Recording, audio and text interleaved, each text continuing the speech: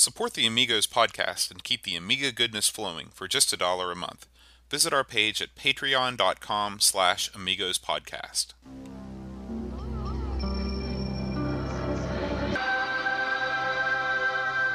Amiga, the first personal computer that gives you a creative edge. Amigos, the podcast about everything Amiga. Amigos is a proud member of the Throwback Network, your home for quality retro podcasts. And now, here are your hosts, Aaron Dowdy and John Bodovkar Schaller. Hi, everybody. Welcome to Amigos. I'm John. And I'm Aaron. And today we are going to talk about Lotus Esprit Turbo Challenge 2. But before we do, we got some feedback to go over. This past week, I've got to say, we've had a massive influx of feedback, and I don't know if it's because we reviewed a game that people actually cared about, or if we've just kind of hit critical mass all of a sudden. But thank you for writing in. Yeah, it's good news. Thank you. So Slack Bastard on Reddit, he wrote in, said that Deluxe Galaga is one of his favorite games on the Amiga, and here's a pro tip for you. If you have the NTSC version, if you have a monitor that can handle PAL mode, you get a bigger screen space to play by putting it into PAL mode. Were you aware of that? That doesn't surprise.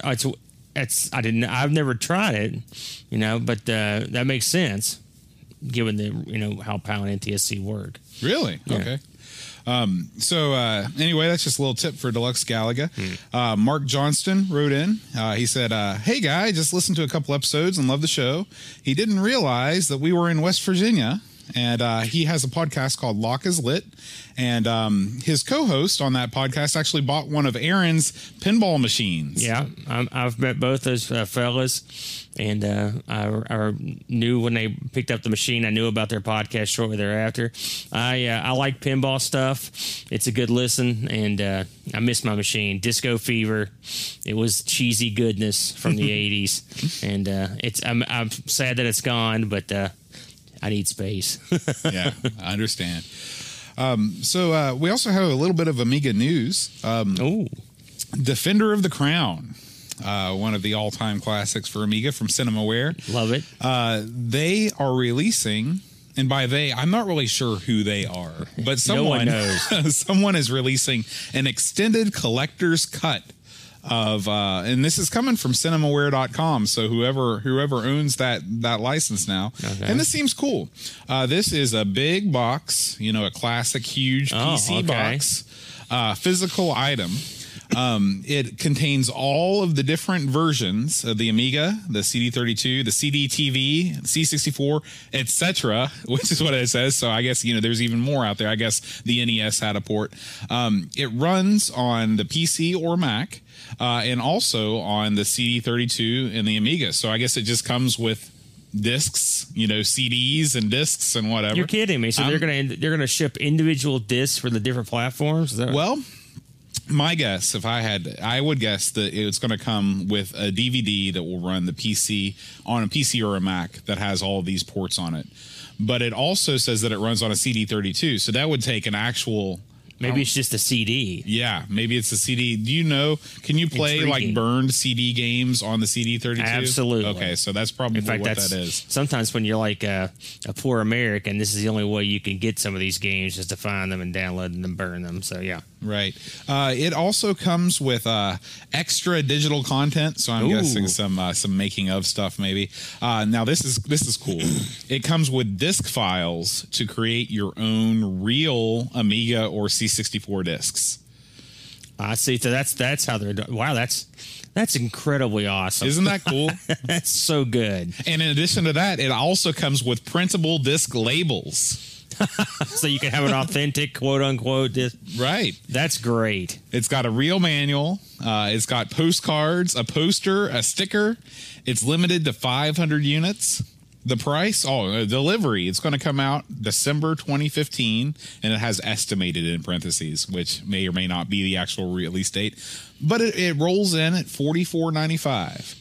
That's an awful good deal. To me, that seems like if you're a big Defender of the Crown fan and you want everything, plus, I don't know how much of this stuff goes back to the Cinemaware, the original Cinemaware guys, but hopefully some of it does. $50, under $50 is, I mean, that's less than a current gen, console game, and you don't even get a manual with those anymore. I will say this. Everyone go out and buy this, because what I need is a Wings version of this and possibly a TV Sports Basketball version. Absolutely. and many others. It came from the desert, Rocket Ranger. Mm-hmm. Just release them all, because a lot of those had multiple ports. And, boy, back in the day when you opened up the box, you got maps and you got little cards and stickers or scratch and sniff stuff. You got all kinds of crazy stuff, and I miss that. That's the thing, digital content. You get it. Mm-hmm. It's there's nothing there. It's nothing tangible. You don't get any of that ephemera. The real cloth map. I mean, I collect comic books, and I know digital comics are sort of the wave of things now, but I just can't get into something I can't tangibly open and pull out of the bag and look through. It's the same thing with video games. It's hard to get into them as much as you used to be, because you got so many cool things with them. And just looking at the art on the box sitting on your shelf is always nice too. Oh yeah. So I fully endorse that. Yeah, definitely. So that's our one bit of new Amiga news this week. Aaron, you've got some information about Directory Opus. Yeah, I mentioned this briefly last week that when we were talking about the Deluxe Galaga in that show, and I got a message from Shane R. Monroe, who also mentioned that the Directory Opus was still, in fact, being made for the PC. So I thought, just for fun and just as a quick segment, because I don't want to bore anyone with a bunch of utility talk, I thought I'd look back and kind of get a brief history of Directory Opus. Again, like I mentioned last week, it's a file management system. It's for the Amiga, it was a multi-paned system. It was created by a guy named Jonathan Potter, who we found out, this is how we got into this last week, is from Australia. And I like to just go into a few things about it. He, from what I've been able to ascertain, he had programmed on a C64. He saw a new computer called the Amiga 1000, picked it up, and eventually wrote Directory Opus, or Dopus for short, as it's commonly known.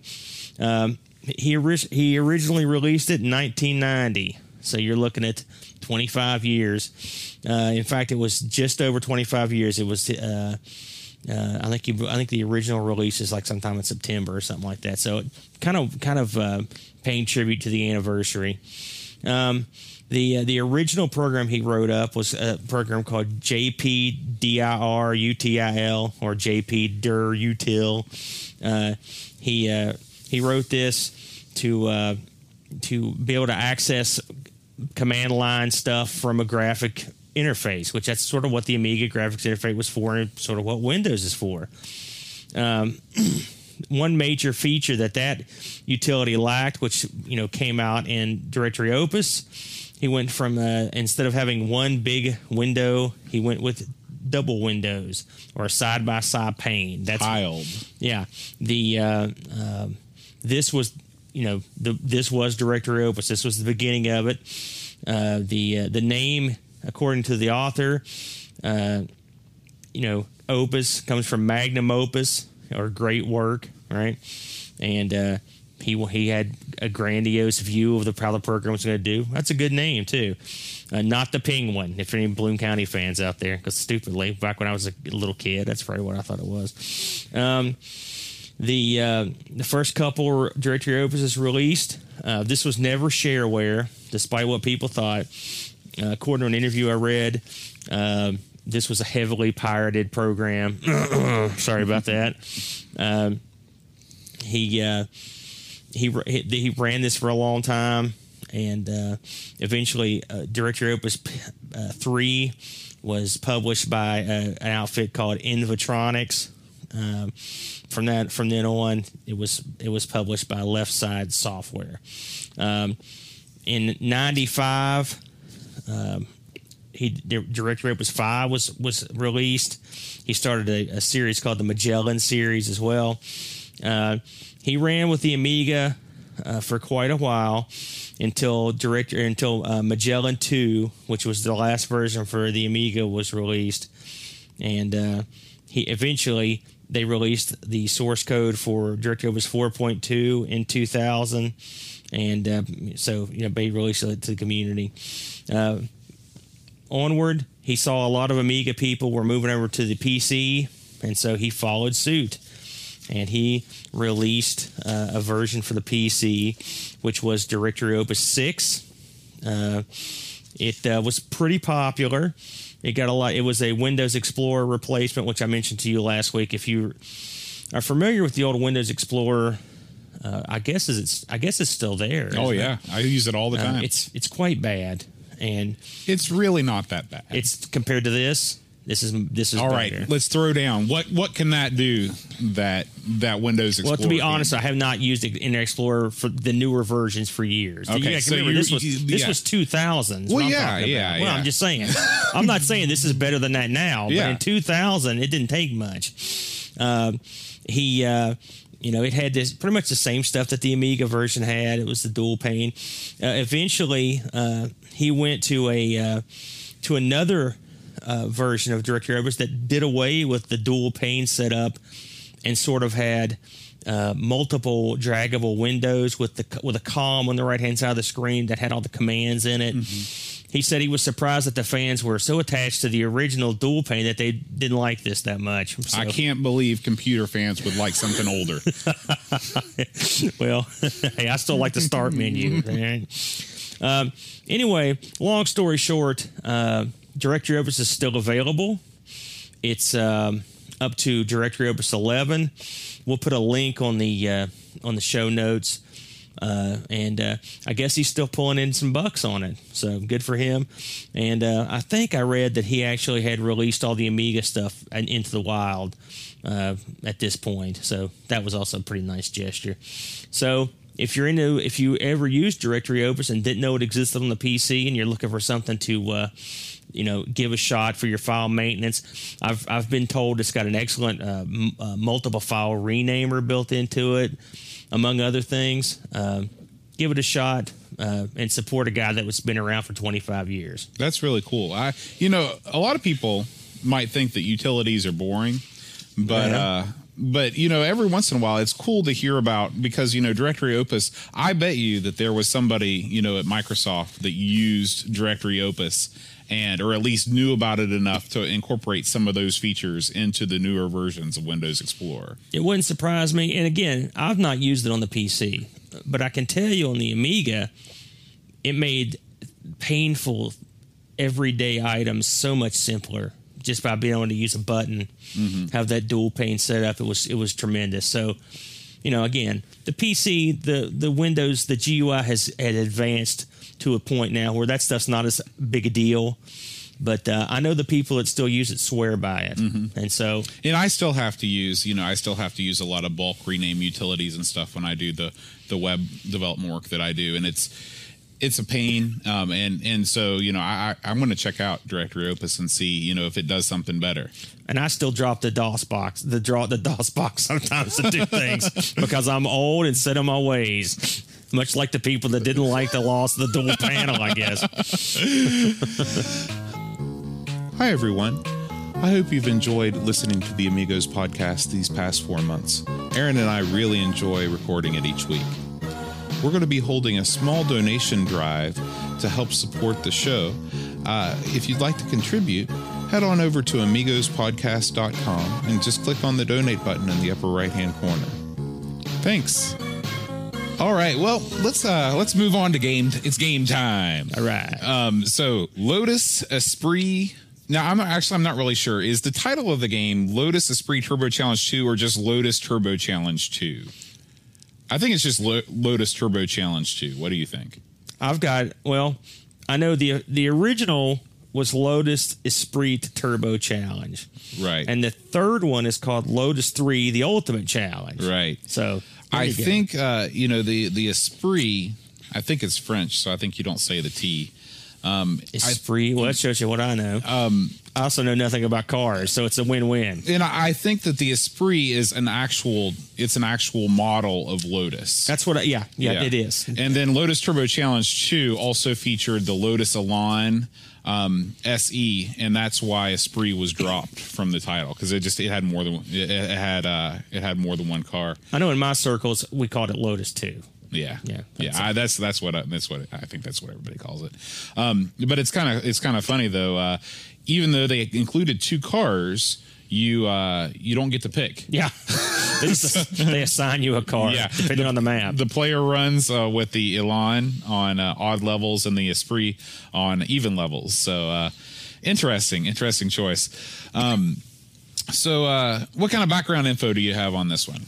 Well, the game was released in 91, and it was released by an outfit called Gremlin Graphics. It was developed by an outfit called Magnetic Fields, which is kind of an interesting name, and I believe that's a band. Yeah, the Magnetic Fields. You actually heard of this band? Yeah. Really? Yeah. What have they done? Probably. I mean, they're not a top 40 band. They're kind of an indie outfit, but I'd say that they were on the same. If you watched 120 Minutes back in the day, you might see kind of like Psychedelic Furs or some of those kinds of bands. I say so. I know exactly. It's a college band. Yeah, which is funny bands, because now I'm so old. Magnetic Fields. Again, these are the developers. They were founded in '88, pretty much by the guys that did the game. The key people, the programming director for the outfit was called Sean Southern, which we'll get into him later. It was actually originally named, I love the original name, Mr. Chip Software. I can't imagine why they changed that name. Mr. Chip. And they changed the name, needless to say. They developed a bunch of, not a ton of games, but a bunch of games that I've heard of. Just the highlights of what I saw on here. Trailblazer, I'd heard of. Of course, the Lotus series, the Supercars series, that I had heard of as well. They actually also, when they were just Mr. Chips, they did a game called Pac-Mania, which I'd heard of. Oh, really? Pac-Mania, like the arcade game? Pac-Mania? Well, this is not the arcade game. They did like 3 or 4 games for them. But the main ones they did were the Lotus series, the Supercar series. I think eventually they went away. Yes, they did, 99. And in 2000, a new company sort of by the same guys called Eugency, I believe. Is it EUGNICY? Eugency? That's a strange. They developed them. They opened them up to develop games, but apparently they never released anything. Bummer. And they're long gone. It says here that they released some of what they were working on YouTube at some point in the late 2000s, 2009ish. The people that got to distribute the game, Gremlin Interactive. If you can't play this game without knowing that, because their name is stamped hither and thither. They were founded in '84, and they ended up getting absorbed on down the line. A UK company. Both these are UK companies. They were originally called Gremlin Graphics, and they published some stuff for pretty much all the old systems, including some Commodore 16 stuff I found out. So there's that again, coming back into play. I looked over the list of what they'd put out, and I remember seeing them back in the day, occasionally. The games that they did that I remembered particularly were the Hero Quest games, which were based on the board game, if you ever played it. Okay, yeah. And of course the Lotus stuff. They also did a game, the Mickey Mouse Plan 9 from Outer Space, which is a game I heard about but never got to play. Really? Is it based on the film? Yeah. Supercars, of course, and then the one that stood out. They did Zool and Zool 2. Of course, we remember that because again they were all over that. But the one game that I saw in here that I played the hell out of it, and I don't even know why, was a game called Techno Cop. If you can remember that, I know you've probably never played this boat. It's this gory. I don't even know how to describe this game, but it's fun. It's a fun game. Is it kind of a RoboCop takeoff? Yes. But yeah, it is. It's sort of like if RoboCop and Narc had a kid, sort of a hybrid game of that nature. Eventually, Gremlin acquired DMA Design. Really? Did not know that in '96, And then in '99, they were bought. The collective was bought by Infogrames. Oh, Infogrames And later acquired Atari. And they renamed. Well, here's the hilarious part, and this is just some stuff I saw on Wiki. They renamed Gremlin Infogrames Sheffield House, and they bought it for about 24 million pounds. Huh. A lot of money. I wonder if they were if they had offices in Sheffield. That's my old stomping grounds. Well, there in you England. go. Well, this may shed some light on that. The studio closed in 2003. Well, so did everything else in they Sheffield. paid 24 million pounds for effectively a 4-year run, and the building they occupied has been demolished. Demolished, and it was supposed to be renamed Atari Sheffield House, but I guess it didn't happen. Yeah, that's So I guess, but it's funny you should say something about Atari because that's what we all know. They bought Atari. Mm-hmm. I guess they just got rid of it. So it's kind of a weak way to go down, especially after picking up DMA Design because those guys are solid. But that's how 1999 for an Amiga publisher, and among others. But that's a good long run. sure, I thought, absolutely. and at this point, nothing can surprise you. The game itself was very popular. It got released on a couple systems. There was a version for the Atari ST and the Atari ST/E. I didn't know this one. And this name pops up again. The Acorn Archimedes.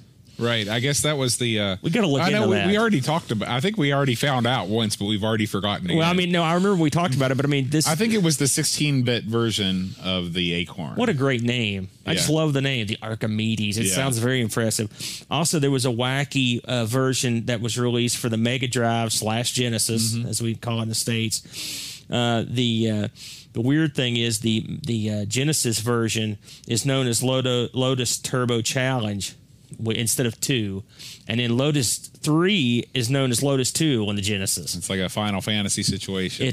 You got that right. So that's pretty much the long and short of the background. The fellows that did it, like I said, the Sean Southern was involved in it, and we should also mention, I guess, did you know about the hidden game in it? Before we'll get into that, just to get it out of the way. The Crazy Quacks.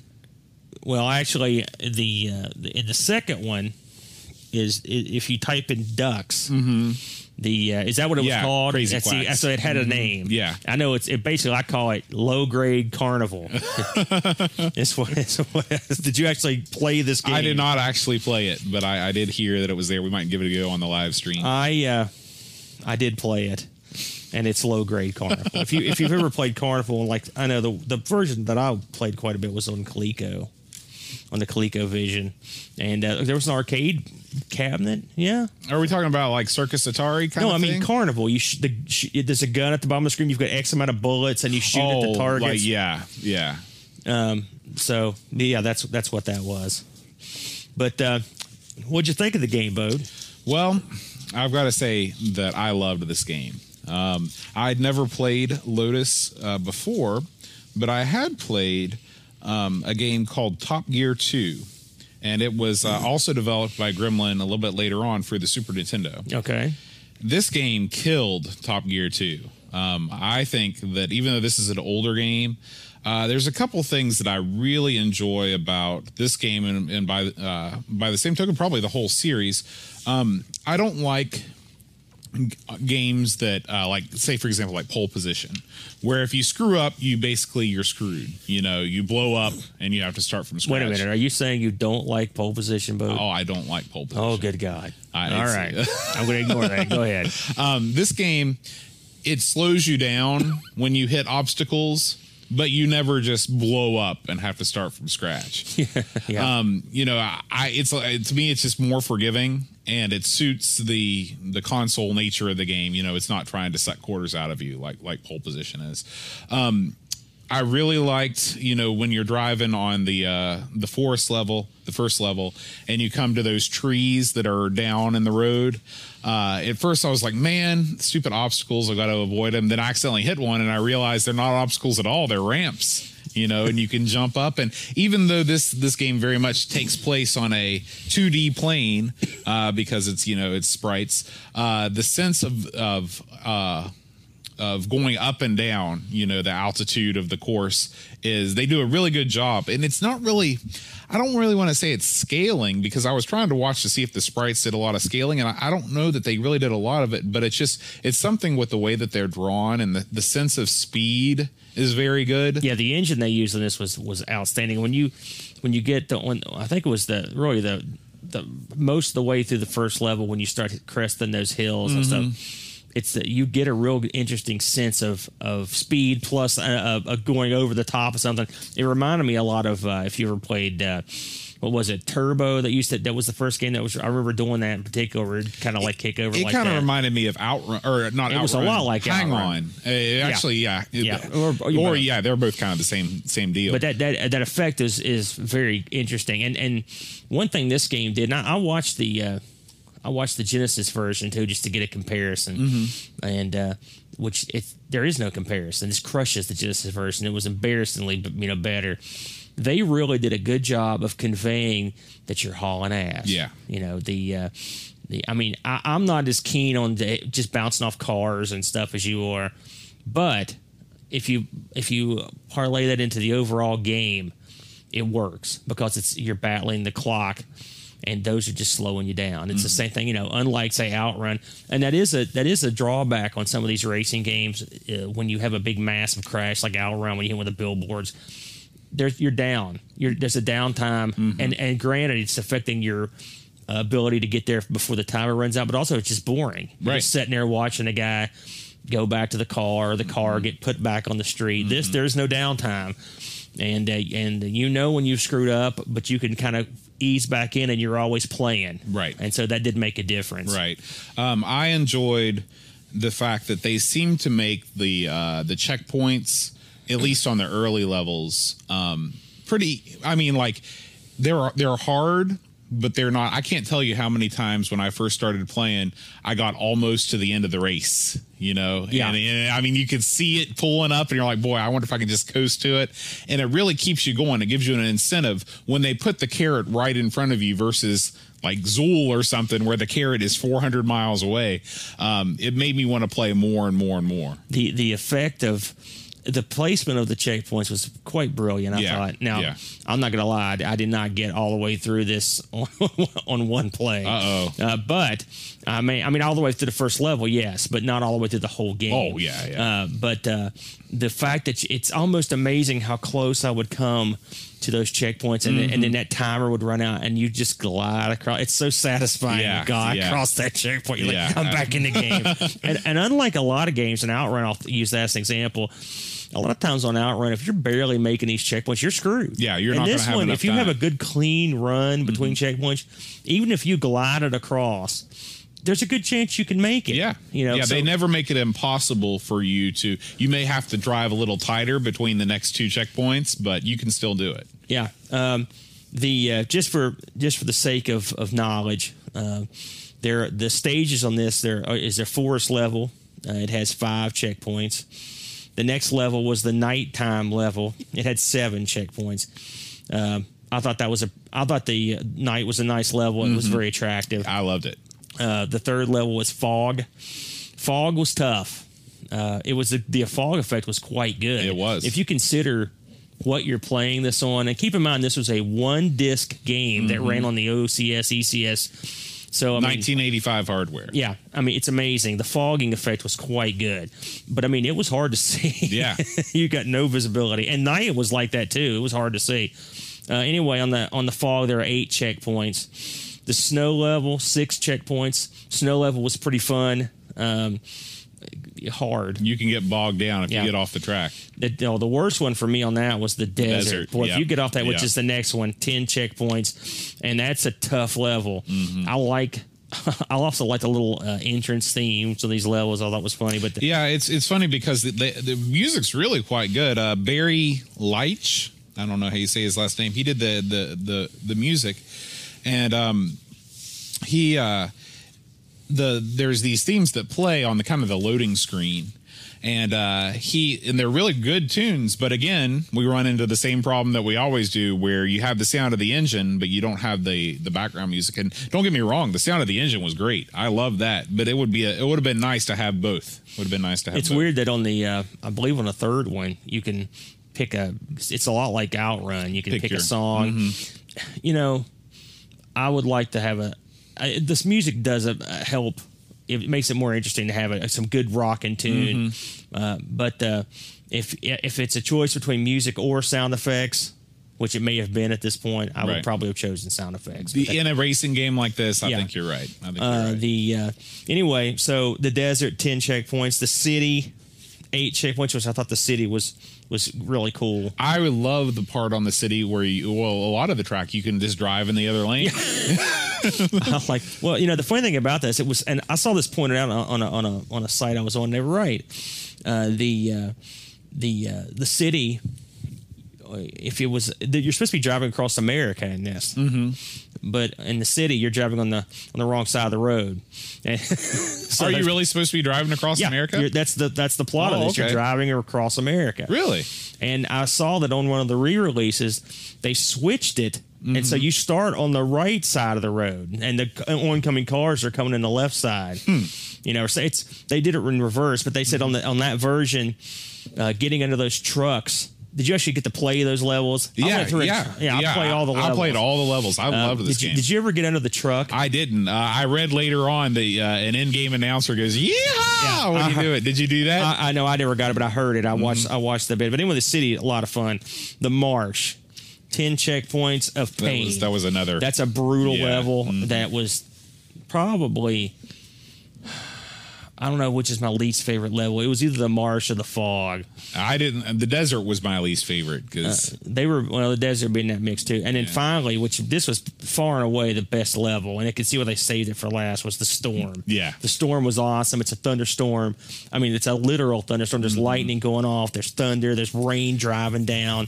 It's got 6 checkpoints. It also had turbos on it, which I thought, why didn't they put those in more of the game? Because those were a lot of fun, you know. But anyway, to go back to the beginning, as it were, the forest is a lot of fun. It's beautiful. It was a good choice for the first level. It's not incredibly hard. Did you have any trouble getting past the first level?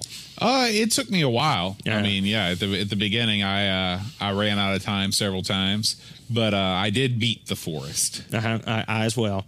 Now, what did you think about I know in the first and certainly in the third, this was the game was set up in more of a circuit sort of way with named drivers. You're trying to beat guys.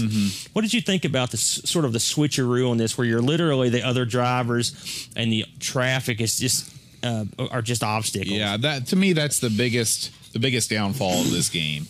Is they should have made the competition part of it, the race part of it. You know, if you're going to have other cars on the track, you want them to be in the race too.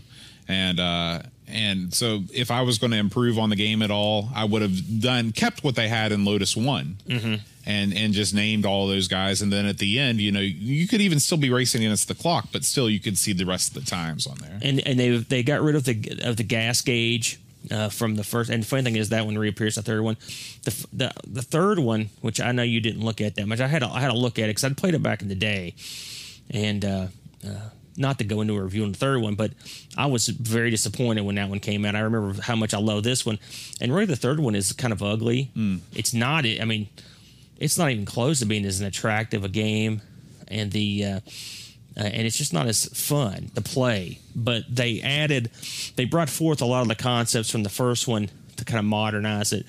It's a shame that they couldn't combine the first two into something, you know. Right. But this may be the point where we really hit the wall on the limitations of the hardware, because the third one just didn't have it. Yeah. You know, it had a lot of things going for it. but it just couldn't get the job done as well visually. And the thing about this game, if you lose that sense of speed, you're done. Yeah, that's the game. Yeah, and they just couldn't quite get it in the third one. And the first one, having to play on the half screen thing, I never liked that. Now, while we're on the subject, let's talk about multiplayer. I didn't know this until I did this review. I knew you could play 2 people on the machine at the same time. I knew you could play over a link with 2 people. I didn't realize you could play over a link with 4 people. Yeah, I didn't know that either. Which is that's incredibly impressive. Yeah, for something of that era. I wonder. Part of me wonders if they put that in knowing that nobody would ever try it. So from what I read, people tried it and it was a big draw. Because they'd get their. Oh yeah. If you think about it, you have to have 2 copies of the game and 2 Amigas, but that's not a huge order. No. It's and people. I'm guessing mostly UK people. I couldn't confirm that this was released in the States. Could you confirm or deny that? No. I didn't. I knew it was released in the UK and Europe, but I could never see there was an official release for the States. So I don't know. But I'm wagering a lot of people did that because I read a lot of people talking on forums and stuff about how much they enjoyed that. Right. So here's another Amiga game that comes down the pike before there's networking or anything, and it's got multiplayer, multi-computer games. Yeah, I can only imagine how exciting that would have been. You go over, you've got 3 other buddies that own Amigas, and actually, you only need 2. You only need 1 other person, right? Right. Yeah. 2 on 2. Yeah, 2 on 2. Or 1 on 1. Right. Which is and even the 1 on 1, great because half screen. Especially back in those days, the monitors were a lot smaller. Yeah. And so that's you're losing a lot of screen space. Now, we sort of touched on this, but what were your favorite levels in the game? I liked the forest a lot. I liked the city, and I liked the storm. Yeah, I think those are my top 3. I think the storm for the obvious reasons. The city was neat. I really liked the tunnels. Yeah, I like those. Did a good job on those. Very realistic. Given the rudimentary way that they did it, and it works. Yeah, it just works. The weather was good. I like the rain aspects. I like the snow. The snow level was interesting looking. Yeah. Really, this didn't fail anywhere in the graphics department. I mean, this is amongst the best looking games I think we've seen. Yeah, absolutely.